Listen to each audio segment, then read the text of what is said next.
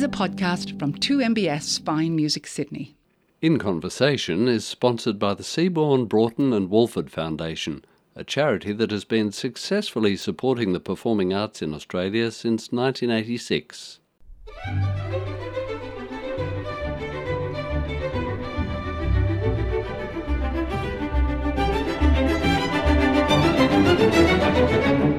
Hello, I'm Simon Moore. A happy new year to you as we embark on a new season of In Conversation on 2MBS Fine Music Sydney and around Australia on the Community Radio Network. Well, Sydney in January is synonymous with the Sydney Festival, which is always the perfect way to kick off a year of the arts. And I'm delighted today to be joined by the brains behind the festival.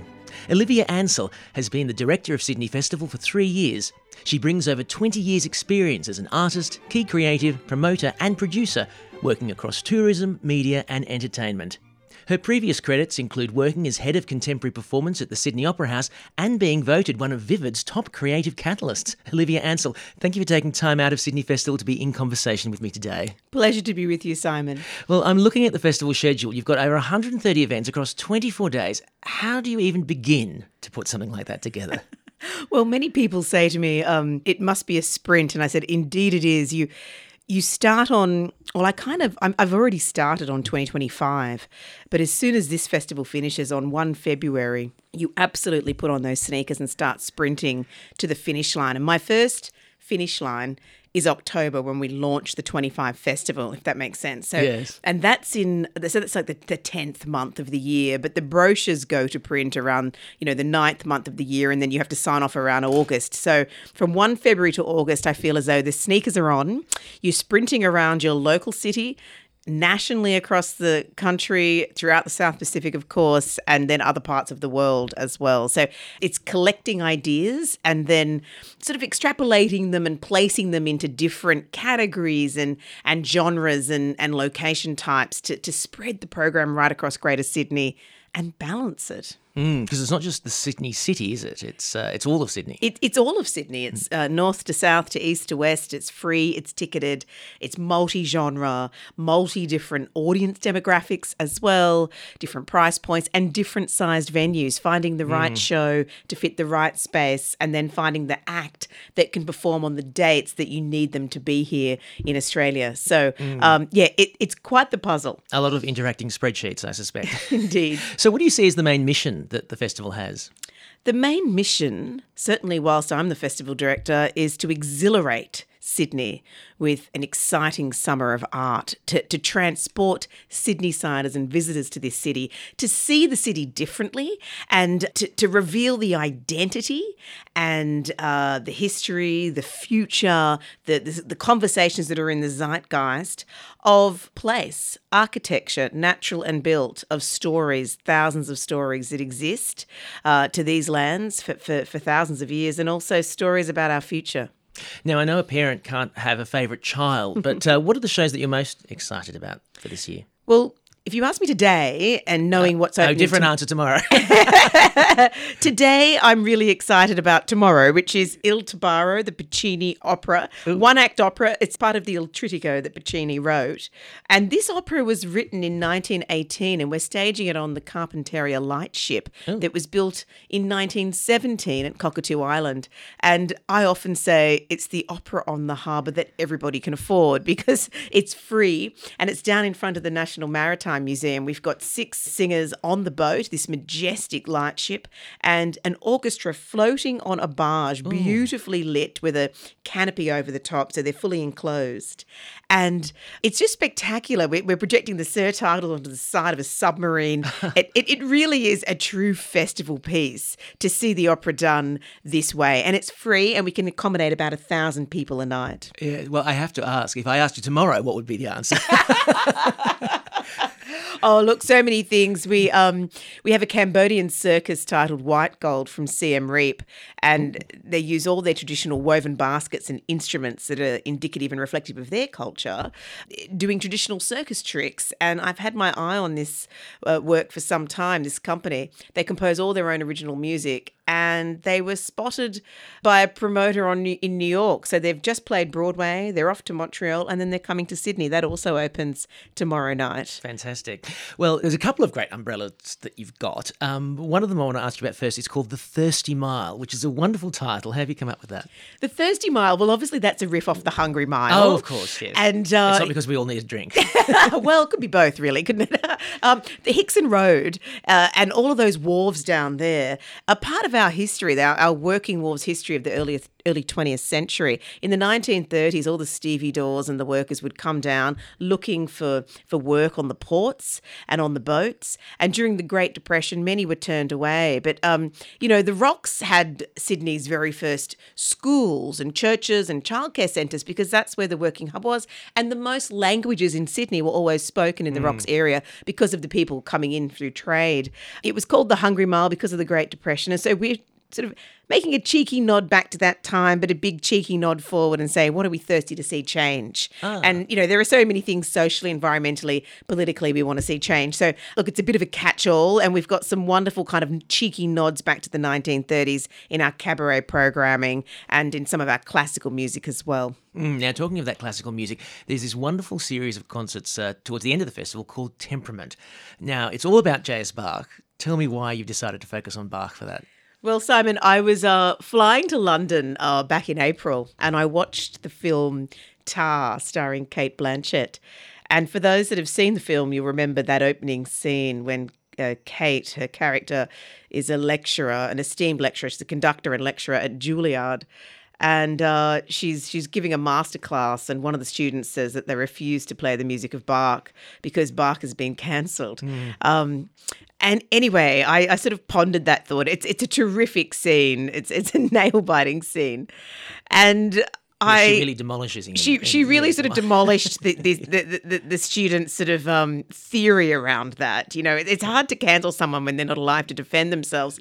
But I thought, wow, can you really cancel Bach? It'd be like saying that you cancelled Einstein and mathematics. And, of course, mathematics informed the science that we live and swear by. Yes. And then I went on this lineage and this research of every composer and every musician who's been influenced by Bach. And it's immeasurable, not just the classical composers that have been influenced by Bach, but even contemporary songwriters from, Roberta Flack and Paul McCartney, even Lady Gaga, one of her latest tracks is reflective of Bach.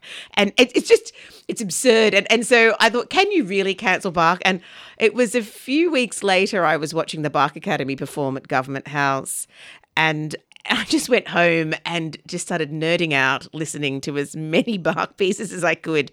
And that's where it came from. I said, let's do a week of celebration and deconstruction of Bach.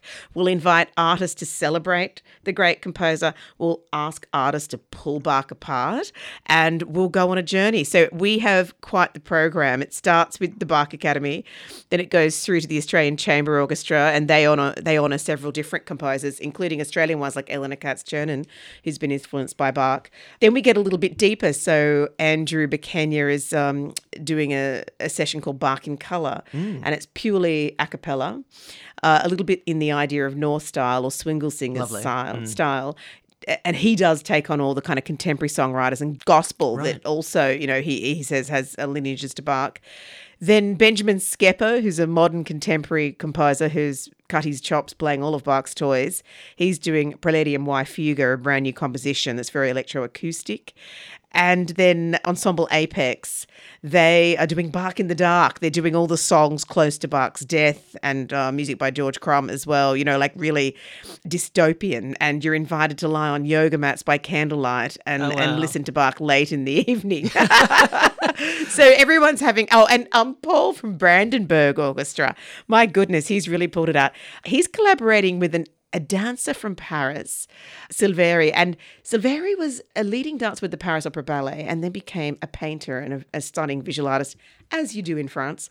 He's going to paint a mural while Paul and fellow musicians perform. And at the end of the concert, one could buy the mural if they so wished. And he'll be there at the ACO doing broad brushstrokes with his hands and his body, painting this mural and dancing across the page to Bach. So look, we've got we've got everything in it, Simon. Right. Well, we'll definitely hear more about that and more about the Sydney Festival, this year's festival, a bit later in the program. But Olivia, we have to have our first choice of music now. And, well, this is an absolutely gorgeous one. What have you chosen for us here and why? Look, the first choice, You've Got a Friend by Carole King. I mean, what a songwriter. Her album Tapestry still remains one of the best and most popular albums of all time. And I just love that movement in the 70s of women in folk like Joni Mitchell, Carole King, who just knocked it out of the park with one incredible piece of music after another. And then all these sort of male songwriters begging to ask Carole if they can cover the same song, like James Taylor, for example. And then they did it together. But yeah, look, I still love Carole's version. I love James's version, but I think Carole's is the best for me. It's one of those songs where when chips are down or, you could be on a long flight somewhere. And it's interesting, as a festival director, you spend a lot of time in solitude for all the company that you have in January and it seems like fanfare, doesn't it? And then it stops. And then it stops. But I would spend most of my time when not in the office in solitude in a theatre, on a train or a plane or a bus, and sometimes they're quite grueling trips because you'll go to any length to see that show or that exhibition in any part of the world. And you've got to bring that thing home. And so it is definitely songs like this that make me remember I've got company. When you're down and troubled and you need some love and care and nothing is going right.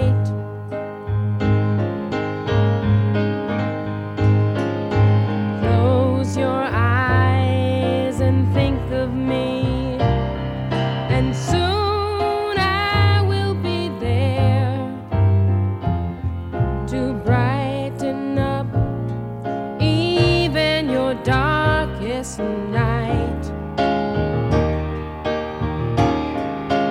You just call out my name, and wherever I am, I'll come running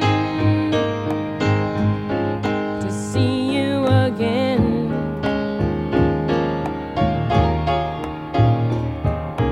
Winter, spring, summer, or fall,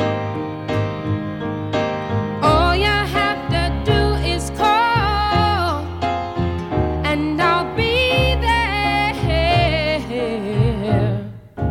You've got a friend. The immortal Carole King with You've Got a Friend, the first choice of my guest in conversation today, Sydney Festival Director Olivia Ansell. Olivia, show business was definitely in your blood. I believe your grandparents were involved in vaudeville back in the day. They were, yes. So my great-grandfather, James Bell Sr., he was a ringmaster in the very early circuses of the early 1900s in Australia. Then my grandfather, James Bell Jr., he was also a circus artist. He was a juggler and a magician. And whilst it's not very sort of well thought of now, he was a Punch and Judy artist. And that kind of puppetry show, of course, is not what we watch now, of course, just acknowledging that. But he was a very talented Punch and Judy artist that performed this puppet show all around the country. But he would saw people in half and he would juggle the most extraordinary things. And he was one of the featured acts at the Tivoli, the famous Tivoli here in Sydney. And that's where he met his wife, his partner, Joan Ashton, who was a wonderful soprano and also a lead at the Tivoli. So, and then my parents, my mother was a dancer and entertainer, was on bandstand and worked in many musicals, this sort of thing. And I was also a wonderful, beautiful modern dancer. And my father is a composer and a jazz musician. So I think they were delighted at the thought that I might do something exotic like law or accountancy. As something with a paycheck at the end of the day. Indeed. And so and that would have made them so proud. So I always grew up with this cloud over me, like, oh no, she's going to go into the industry. We've done everything we can. We've tried to get her the best schooling. We've done everything we can because we really wanted to have one of those exotic jobs in an office. But the absurdity is that you can't grow up in that kind of environment and not by osmosis grow a love of it. Yeah. So, yes, the generations continue. So were you putting on festivals and shows in your backyard with the neighbourhood children? I was more, we had a recording studio downstairs in the house. Oh, goodness. And that So would... it was that on would, site. That's right. So that would go all day and all night. I mean, in those days, musicians worked, they would gig till 1 o'clock in the morning on any night of the week. Then they would drive and go and do a session somewhere. I mean, things At your like... house? Yes, at our house. Things like OH&S didn't exist in those days, and the live music scene was alive. Orchestras, bands, the digital era had not arrived, right? So recording would happen all through the night, gigs, that sort of thing. At the back of the house upstairs, there was a rehearsal studio, and my mother ran, once she sort of finished her performing career, she ran a dance school, but she also choreographed professionally. So artists would turn up for rehearsals in the evening. And I distinctly remember the 4 Tracks, which was a barbershop quartet that became Human Nature, would turn up after dinner, about 8:30, and go into the studio at the rear of the house and rehearse all of their choreography with my mother. So there would be barbershops rehearsing upstairs, music being recorded downstairs, and I would answer the door. And I'd be 8 or 9 years of age, and they'd ask me to make sure everyone had a coffee or a cup of tea, a biscuit, a glass of water. And I think I grew a love of talking to artists at that young age and asking, how they were, what they were working on. I too was an artist till the age of 30, and then I went into curating and producing. But there was this weird thing when I did swap into curating and producing that I felt really at home, and I reflect on my sort of 10-year-old self and think of myself in the green rooms chatting to everybody about their practice. And it kind of made sense. I landed where I did. But you were a performing artist at one stage. So what were you learning to do when you were a child? Look, I was dragged to violin lessons and taught the Suzuki technique. And with a father who was such a great pianist, it was just too harrowing learning the violin under his watch. And my grandmother was a very talented violinist. And I decided at the age of 7 that I was no match for some of the other Suzuki proteges. So I retired the violin and At the ripe old age of 7. At the ripe old age of 7, I can't remember which book that was. And I decided to really pursue dance and drama. And I took on a career primarily in dance. I was most enamored by classical ballet and modern dance. And that's where I grew a love of postmodern music too, which I'm sure we'll talk about later. So I did all of my training, and also maintaining that kind of love of drama meant that I could be a versatile artist. So you'd move from performing, I was in the Ballet of Opera Australia for many years. I would perform in musicals, modern dance projects, all kinds of different engagements, to be honest.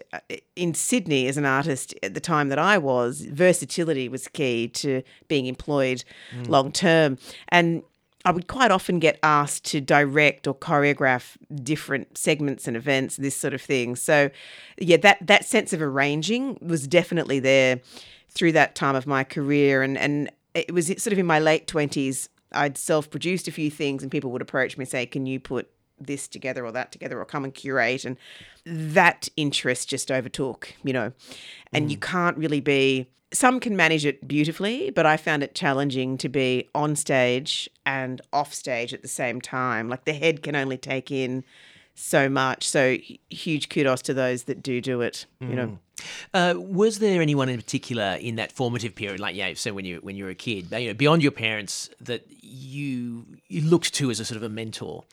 In the early days, I had a wonderful classical ballet coach, Kim Trainer, who was trained in Vaganova, which is a Russian ballet technique. And interestingly, most sort of dance schools in Australia and institutions teach a British form of ballet. It's called the Royal Academy of Dancing.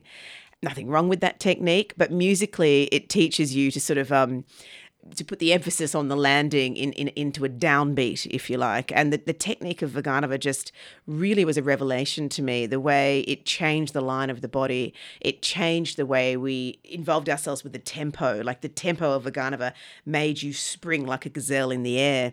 And it dawned on me that it's not just about the physicality of your body and how you train the body, it's how you train your mind to work with the music. And when I realized that Vaganova teaches you to elevate to a light, that the allegro aspect of Vaganova technique was so ingrained in the music and the musicology of it. I found that so enlightening and riveting, and I became a better dancer because of it. Our next piece of music now, Olivia, and this one I think is from the recording studio at your parents' place. Yes. So I think I was about 8 years old. It was 1985. And my father and Peter Wall, who also has a relationship with 2MBS. He does FM. indeed, yes.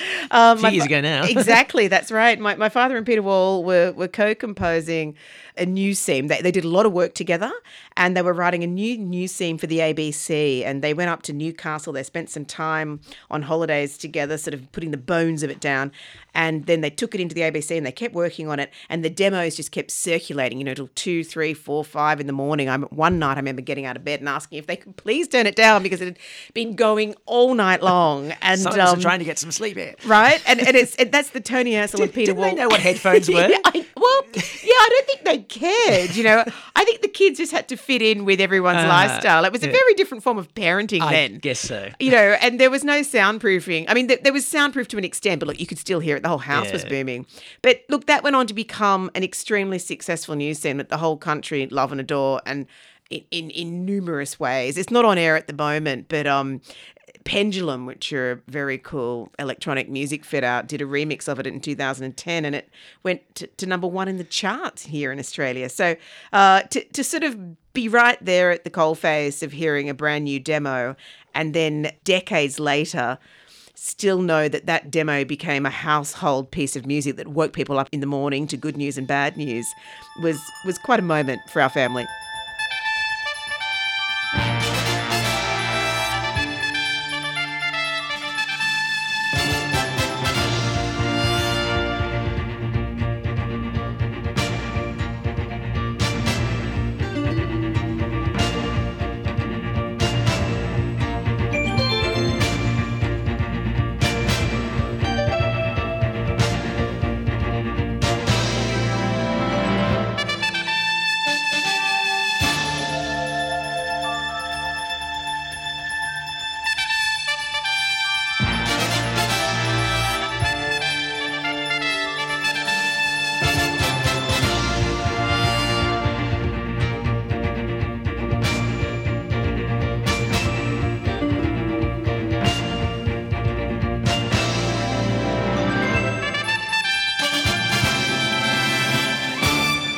Well, I feel like I should be Richard Moorcroft right now, but I'm sorry to say I'm not. That was the ABC News theme that first appeared around the mid-'80s and, it was on air for about 19 years, Olivia, is That's that right? right, yes. Quite a long time, I think more than any other. Olivia Ansell, that was her choice, and Olivia is the director of the Sydney Festival. Get along to sydneyfestival.org.au to find out everything, and there's a lot that's on as part of this year's festival. Olivia, going back to that sort of early professional period where you are working, I mean, are you getting jobs straight out of school? Do you do any formal training beyond school yes, level? no. So I went to university in Brisbane. I did an associate degree in dance at QUT. And prior to that, after sort of graduating through a ballet school, like full-time ballet school, if you like, I did my HSC by correspondence. I went to New York and studied at Alvin Ailey American Dance Centre and participated in a lot of festivals in the summer. Jacob's Pillow, the American Dance Festival. And I had the pleasure of collaborating and learning choreography by really notable postmodern choreographers like Merce Cunningham, Twyla Tharp, Donald Byrd, Lynn Jackson, who was one of the head teachers and choreographers at Alvin Ailey.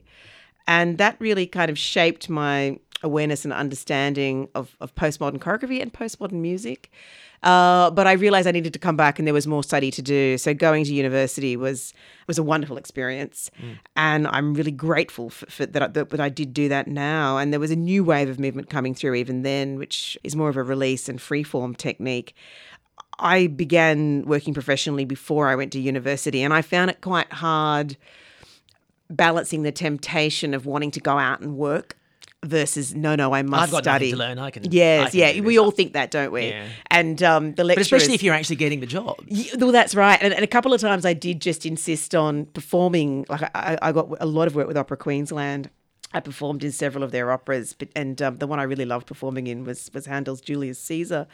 Some of the lecturers were very cranky with me that I was running off to do that. But again, some of the connections I made during Julius Caesar in 1998 are lifelong professional connections that I'm still working with now. In fact, even in this festival. So when I look back, I don't regret some of those choices. You're already talking about choreography and learning about the choreography. I mean, is it something in the back of any dancer's mind that the career is going to be more limited and shorter than, say, if you're a violinist? Completely. That was always in the back of my mind and was drummed into me by my parents. And I think because I was quite disciplined and almost like an overachiever to my own detriment, like I was too disciplined. I never had my head out of a Sydney Morning Herald or a Financial Times. Or I was always sort of concerned that what was that second career going to be, and I knew that I wanted to feed my brain with as much as possible. So I certainly didn't just live in the moment. I do regret, though, when I look back on my 20s, I think, wow, probably could have done a second degree or learnt a language. I think we all could have done that. We just spent a lot of time. I don't know what we all did in our 20s, but we had so much time. I can probably guess what we all did. Same. We did have so much time. Yes, that's a terrible thing.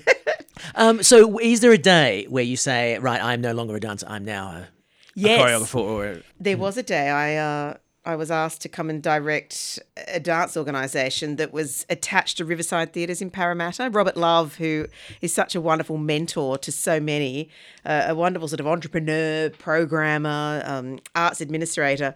And he gave me the job, and he knew I didn't really have a lot of corporate experience, but to come in and work with him to program the dance and the physical theatre at Riverside. And I cherished that role. I was there for 2 years before joining as executive producer of a dance company that toured more internationally. But having the chance to work at Riverside and program and curate, I was really comfortable in those shoes. Mm-hmm. And whilst I knew I was probably cutting short my performing career a little too early, I was buoyed by the intellectual challenge of what was to come. Interesting. Our next piece of music, and this is an interesting one from David Lang. Olivia. Yes. Well, with the love of postmodern music, of course, one can't go past the great Philip Glass. And David Lang is a student prodigy of Philip Glass. There's a lineage that goes down. And I was going to New York. Now, this would have been around 2013, 2012. I'd just arrived in New York that morning. I was going to a conference, and somehow I ended up in a loft in Greenwich Village, sitting on a bunk bed, surrounded by people in this kind of round room, watching a dance piece to live instrumentation of musicians performing David Lang's piece, Sweet Air, at this loft party. It was the most wild night. I just bumped into artists who knew artists. He said, you should come to this recital. And I had no idea whose house I was in. I was in David Lang's apartment in Greenwich Village watching a live recording of Sweet Air with all this postmodern choreography going on to it. And it's a piece of music I really love. And last year I asked if Ensemble Offspring and other collaborators would perform it, and they did in a concert series at the Drama Theatre with the Asko Schoenberg Ensemble.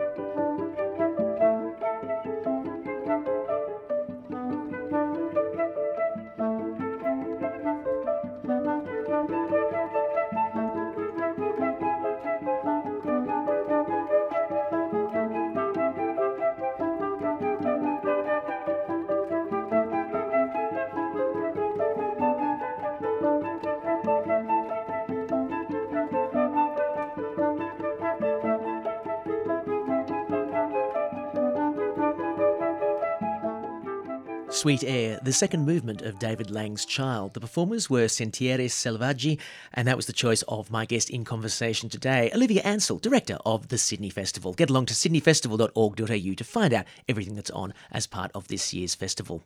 Olivia, as I said at the top of the program, you've also had an involvement with the other major arts festival in Sydney, which appears at the opposite time of the year, and that's Vivid. Tell me about your involvement with that one. Yeah, so when Vivid when it first started, they identified these creative catalysts, and for some reason I was identified as one of them. And Jess Scully had a whole talk series at the MCA that I was invited to be part of, which was wonderfully exciting. Many years later, I conceived and co-produced an immersive experience about the history of Sydney and King's Cross called Hidden Sydney, and that was invited to be part of Vivid. As part of that, we did a talks program called King's Bloody Cross, which I also curated. And I had a wonderful time researching the live music history, you know, from Judy Bailey at the El Rocco and the big symphonies that would happen down in the Rushcutters Bay Stadium there, and the wonderful hotel, names just escape me, the Silver Spade Room. Yeah, the Silver Spade Room was this amazing cabaret room in one of the big hotels on King's Cross Road up at Potts Point there. And they had everyone from Engelbert Humperdinck to Dusty Springfield and Frank Sinatra. It was across the road from the Sheraton where the Beatles stayed. And I was obsessed with all these stories, these underbelly stories. Abe Saffron, the snake woman, you know, the standover men, the disappearance of Juanita Nielsen. And so over 4 floors in this old terrace townhouse on Bayswater Road, we constructed this immersive experience that told true Sydney stories and engaged a range of composers to write music off, inspired by really famous poetry, including Kenneth Slessor. You know, you call it ugly, I call it lovely. You know, we had beautiful music right throughout. Anyway, it proved to be quite the hit, and it came back 3 times in the Cross. And I think, if I'm not mistaken, the building that we performed it in has been earmarked for demolition now. I did think it was heritage listed, but I think there's rumbles to augment it and, you know, redesign, you know, maybe keep the facade. So it was at a time, 2016 is when we started developing it, and it premiered at the end of 2016 into 2017, a time of great gentrification in that area. And I think there's all but nothing of that remaining apart from the Minerva. So it was timely. It's funny how those stories about those people, they're the kind of things that our parents talk to us about, and I think that's why they got this mystique about them, you know, Sydney in that era. Is that sort of your Definitely reaction? And I think, you know, like, we'll be talking about Frankie's Pizza in decades to come and saying, oh, there was this fabulous place near Bridge Street, you know, the evolution of these clubs. I mean, we've got a show in this year's Sydney Festival called Send for Nellie, and it's about Nellie Small, who was one of Sydney's first cross-dressing cabaret artists and would play in all the underground dens, from the 50/50 Club, the Booker T. Washington Club. We had so many speakeasies and so many brilliant cabaret artists and bands.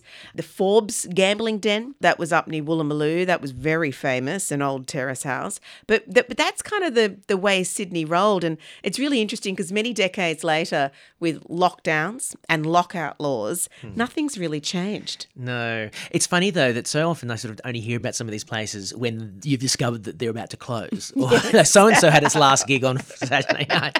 Now, I just want to pick you up on a word that you've used a couple of times in relation to the festival and with the other work, and that's immersive as an experience for audiences. What do you really mean by that? Well, immersive is not passive. So in some way, you as a viewer, consumer or a listener, you're active in the process. In my first festival in 2022, we had an underwater listening experience. And so you jumped in the pool down there at the Boy Charlton pool, and you had pool noodles, and you had to rest and sort of float on the pool noodle and put your ears underwater. And we had an electronic, beautiful ambient musical score that you listened to whilst floating. Last year, we presented an opera, Sun and Sea, and audiences had to move around the town hall balcony, looking down on 100 choristers bathing in the, synthetic sunlight. It was a comment on environment and sustainability. And this year we have a beautiful choral oratorio, a song cycle, all celebrating 1930s composers, called Night Songs at Coney Island. And you'll get on a boat, listen to a little bit of Harold Arlen on the way over, disembark, and walk into a very eerie fun parlour that is the Coney Island Fun Parlour, with artwork by the wonderful Art Barton, and sort of be thrown back to a very different time. And that's from the Sydney Philharmonia Choirs, I believe. Sydney Philharmonia Choirs, 15-piece chamber orchestra that are sitting on the topsy-turvy, and 20 young student choristers, children, that'll be up and down the slippery slides. Oh, wow. And you'll be walking around all of the fun parlour, you know, the Barrel of Fun, the Hall of Mirrors and the carousels, and there'll be this eerie lighting and getting a real sense of the loss of innocence, because Luna Park was built in the 1930s and it was open just for fun, and the gates of Luna Park is a symbol of Western capitalism. They resemble the Chrysler building, and that's not a mistake, like that was on purpose. But really what was happening is Sydney was conscripting young people to fight in World War II. So there's images of kids on the roller coaster and this sort of thing, and many of those did get conscripted to serve in the war effort. So and decades later, of course, Luna Park has its own sinister history with the loss of innocence. So we thought it would be a very theatrical piece to present. Yes, and leave people thinking, I guess. The job you came from to become a Sydney Festival Director was at the Sydney Opera House as Head of Contemporary Performance. Can I get a handle of what contemporary meant in that context? In that context, it meant like popular, like modern. So not just contemporary dance, of course, but contemporary as in contemporary culture. And that role was to curate and program produce across about 9 different genres. So dance, music theatre, cabaret, comedy, physical theatre, immersive, cabaret, and straight up theatre, so long as it has some sort of physical or other art form bent to it that married to what we were doing in the remit. And we had to present work in all of the venues at the Opera House, so from the concert hall to the studio, even the Utzon room we used on occasion, and the forecourt, and finding really interesting work that could sustain longer run seasons, or, you know, sometimes it might have been a 1 or 2 night stand in the concert hall. I thought that was a broad remit with all of those genres, but Sydney Festival is all of those genres and more and more. So it was a good way to sort of lead up to the Sydney Festival gig, to be honest, because now, like, obviously I have visual art, I have classical, I have every type of music. You know, the remit just keeps getting bigger and bigger. Was there a particular show or artist you were most proud of to bring to the Sydney Opera House? Many great moments sort of flash through my mind, but a couple of standouts was supporting Australian artists. You know, well before Hamilton played here in Australia, there was a little small to medium company that presented a production of In the Heights at the Hayes Theatre. And many people hadn't really heard of Limo and Miranda. In fact, it came up as a focus group in a meeting pre us doing that event. You know, we engaged a focus group, myself and the programming team and the marketing department. And one of the concerns that came from marketing department was, what if people haven't heard of Limo and Miranda? You know, what if In the Heights doesn't sell? So how can we fashion the most risk-averse marketing plan? So we put together this great marketing plan. We did the focus group. We worked with this young company. I mean, if you can think of a production of In the Heights in a 100-seat theatre at the Hayes, and what I wanted to do was put it in the concert hall. It was in the concert hall? For 6 nights and basically scale it up. And we worked really hard with this small to medium company and really supported them. And it was just a delight. Yeah. People loved it. It actually sold out before it opened. But the heart in Lynn's music, particularly In the Heights, it's a very different sound to Hamilton.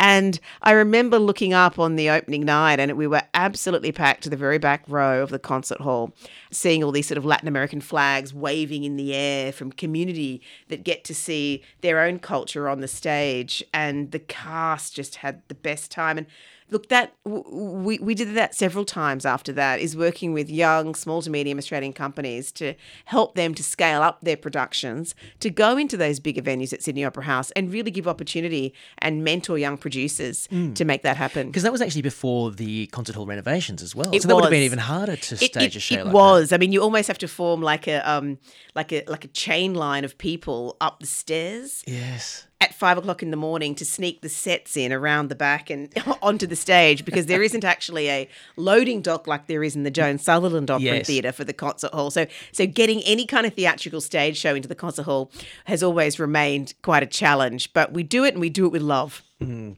next piece of music now, Olivia, and this is a lovely one, Still With Me, it's called. I grew up absolutely in awe of, you know, the companies that were the sort of the real cutting edge companies of the time and remain to be that. And Meryl Tankard is such a masterful choreographer, and she used to collaborate with the Balanescu Quartet all the time. And in fact, when I was at university, one of my lecturers there in my final year, John Newtons, also loved the Balanescu Quartet. And there's others, there's Kronos Quartet. You know, there's that whole world of that contemporary classical composition. And Still With Me is such a beautiful piece. And although it was many years ago now that I first discovered it, it never leaves me.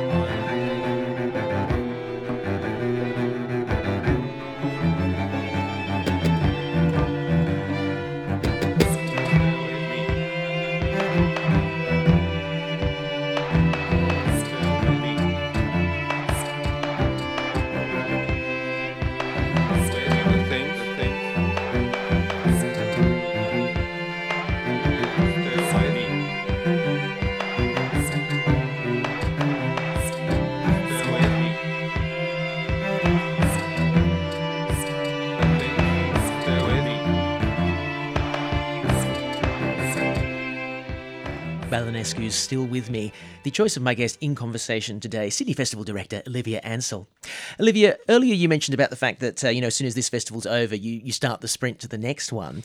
How late in the piece can you discover a show and say, we have to have that? It depends who you ask. But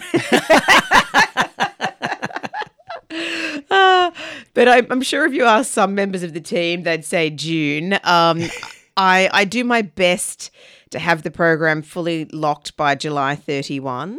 But sometimes there are a few stragglers, I'm not going to lie. Or what can often happen is I go to Edinburgh or I see something here in Australia or New Zealand or, somewhere, and I think, oh, that's a must-have. That's the one thing I've just always been wanting, and I've found it. And it's sort of like a cat that drags something home through the cat door and says, please, can it stay?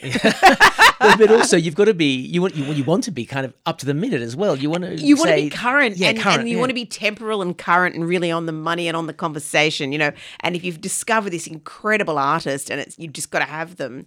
So if you can build in that contingency, and we kind of do that, there are moments throughout the year where I say, okay, 40% is being locked in today. This is the 40% I can guarantee is going ahead. Yeah. Everybody focus on getting that off the ground. I'll come back with the next 20%, so on and so forth. And so you can kind of ring fence yourself some time for those last two gems. And the other thing is, it sort of links back to what you were saying about in the Heights at the Sydney Opera House. The marketing department worried about, are we going to be able to fill these shows? How do you really know whether to put something on for one night, 2 nights, 3 nights a week? Yes. In that instance, I think there was one member of a focus group that sort of said, oh, I don't think I've heard of Lin-Manuel Miranda. And we all sort of panic and think, oh, no, six nights in a concert hall, too many nights. But if you're taking something from the Edinburgh Festival, for example, yes, that no one necessarily, unless they're very online in that space, will actually necessarily have heard of. No, it's a really good point. And here's an example. I saw a show in Paris by a wonderful Belgian artist, and they did a 2-week season. Totally sold out. Now, Paris is a huge population. Now, here in Australia, depending on the city, that could be 3 or 4 nights for us or 2 nights for a different city, depending on population. And it's, you just have to get a feel for it. Of course, there's big regrets when something does sell out and you think, gosh, we could have run for, 6 weeks. That happened on In the Heights. We were all saying, oh, we should have run for weeks, and same here, like with the festival, there's much disappointment, but you get a gauge for it. You sort of the law of averages, like where has this company toured in the world? How many nights have they performed in this location or that location? Are they a new artist to this community? Does the community know them? Are they known? Are they unknown? And you kind of have to do a bit of a calculated guess with a lot of risk assessment And around you win it some, as you well. lose some, And you win some, you lose some. But yes, it is a glorious problem to have when something's totally booked out and, Yeah, but the other problem, I guess, with a festival is because a particular act or show is only on a few times, it doesn't allow for word of mouth. Exactly. And you can do all the word of mouth beforehand and share lots of videos on Facebook. That's right. But, quite often when I'm doing radio in the mornings during the festival, and I often say, here's the hot tip. Today it's a hot tip. Tomorrow it's a regret. So don't miss tonight if you've got the time, you've got the availability, and you can go catch this event. We try and give people as much warning. Yeah, I'd like to touch on some of the challenges in putting together something like the Sydney Festival, and even perhaps from your time at the Opera House, when things maybe don't quite go according to plan in terms of, maybe there are issues with artists or shows not doing what they're supposed to. I mean, in any festival, it's not just a festival organisation alone that lifts a program of this size across a city. We work deeply with cultural partners and stakeholders, from arts organisations, artists, individuals, promoters, agents, non-arts organisations, museums and galleries, corporate partners. We're all in it together, playing our part to bring this cultural celebration together in summer. And in anything that big, there'll always be little hiccups, or I call them spot fires to put out. And you're there. Your job is to be there with your fire extinguisher. Exactly. And look, most times, 99% of the time, a spot fire will pop up because it could be a communication. Like somebody didn't know something and it went that way and it should have gone this way.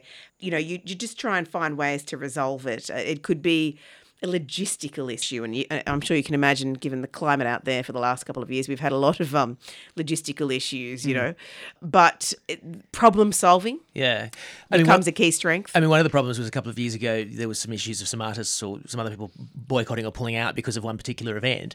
How do you handle that sort of thing?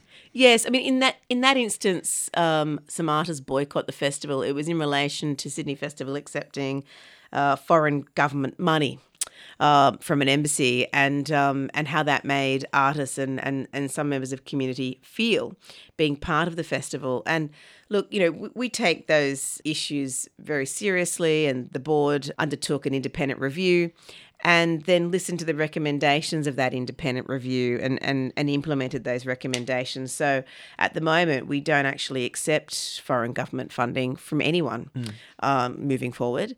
We don't have any problem with artists accepting foreign government funding. That's their decision, or other companies or other stakeholders. That's totally their decision. But we don't directly accept foreign government money. To put something on. That's right. I want to go back to what you were talking about with the Bach, the sort of the mini festival within the festival, the Bach temperament thing. I mean, it's interesting that you say, Bach Academy's doing this and Australian Chamber Orchestra doing that. I mean, when you were sort of curating that bit of the festival, do you just invite them to submit ideas of what they can do to add to the Bach Temperament Week, or do you say, I need you to do this? No, I gave them the overarching reason. Right. I said, here's my story. I was on a plane and yada, yada, yada, And you can either celebrate Bach or you can deconstruct Bach. Let me know what thoughts come to mind. And then they all came back with a set list and a response. And I said, look, I'll let you know if someone else has come back with the exact same idea, just so that the repertoire is different. But you know what? Luckily, everybody came back with an entirely different angle and take. And then Benjamin Skepper, co-curator of the program, and myself, we programmed them kind of, like Anna Teresa de Keersmaker has made several seminal works, From Light to Dark and Dark to Light. So is Louise Bourgeois at the moment at the Art Gallery. We went from the celebration to the deconstruction. So we put them in that kind of tonal order, if you like. Yeah. Well, having talked a bit more about Bach, we have to have some Bach. But this is Bach in a very different form, and I absolutely love it. What have you got for us here? This is the Swingle Singers, and I just love this piece. I mean, obviously one of Bach's most famous compositions, the Well-Tempered Clavier, but the way they do it and the arrangement of it. And Simon, I woke up in the middle of the night and this had become an earworm and I couldn't get rid of it. I think it took me like 2 or 3 weeks and I had to stop humming it in my head. I think I'm just about ready to resume listening to it now, but it's brilliant.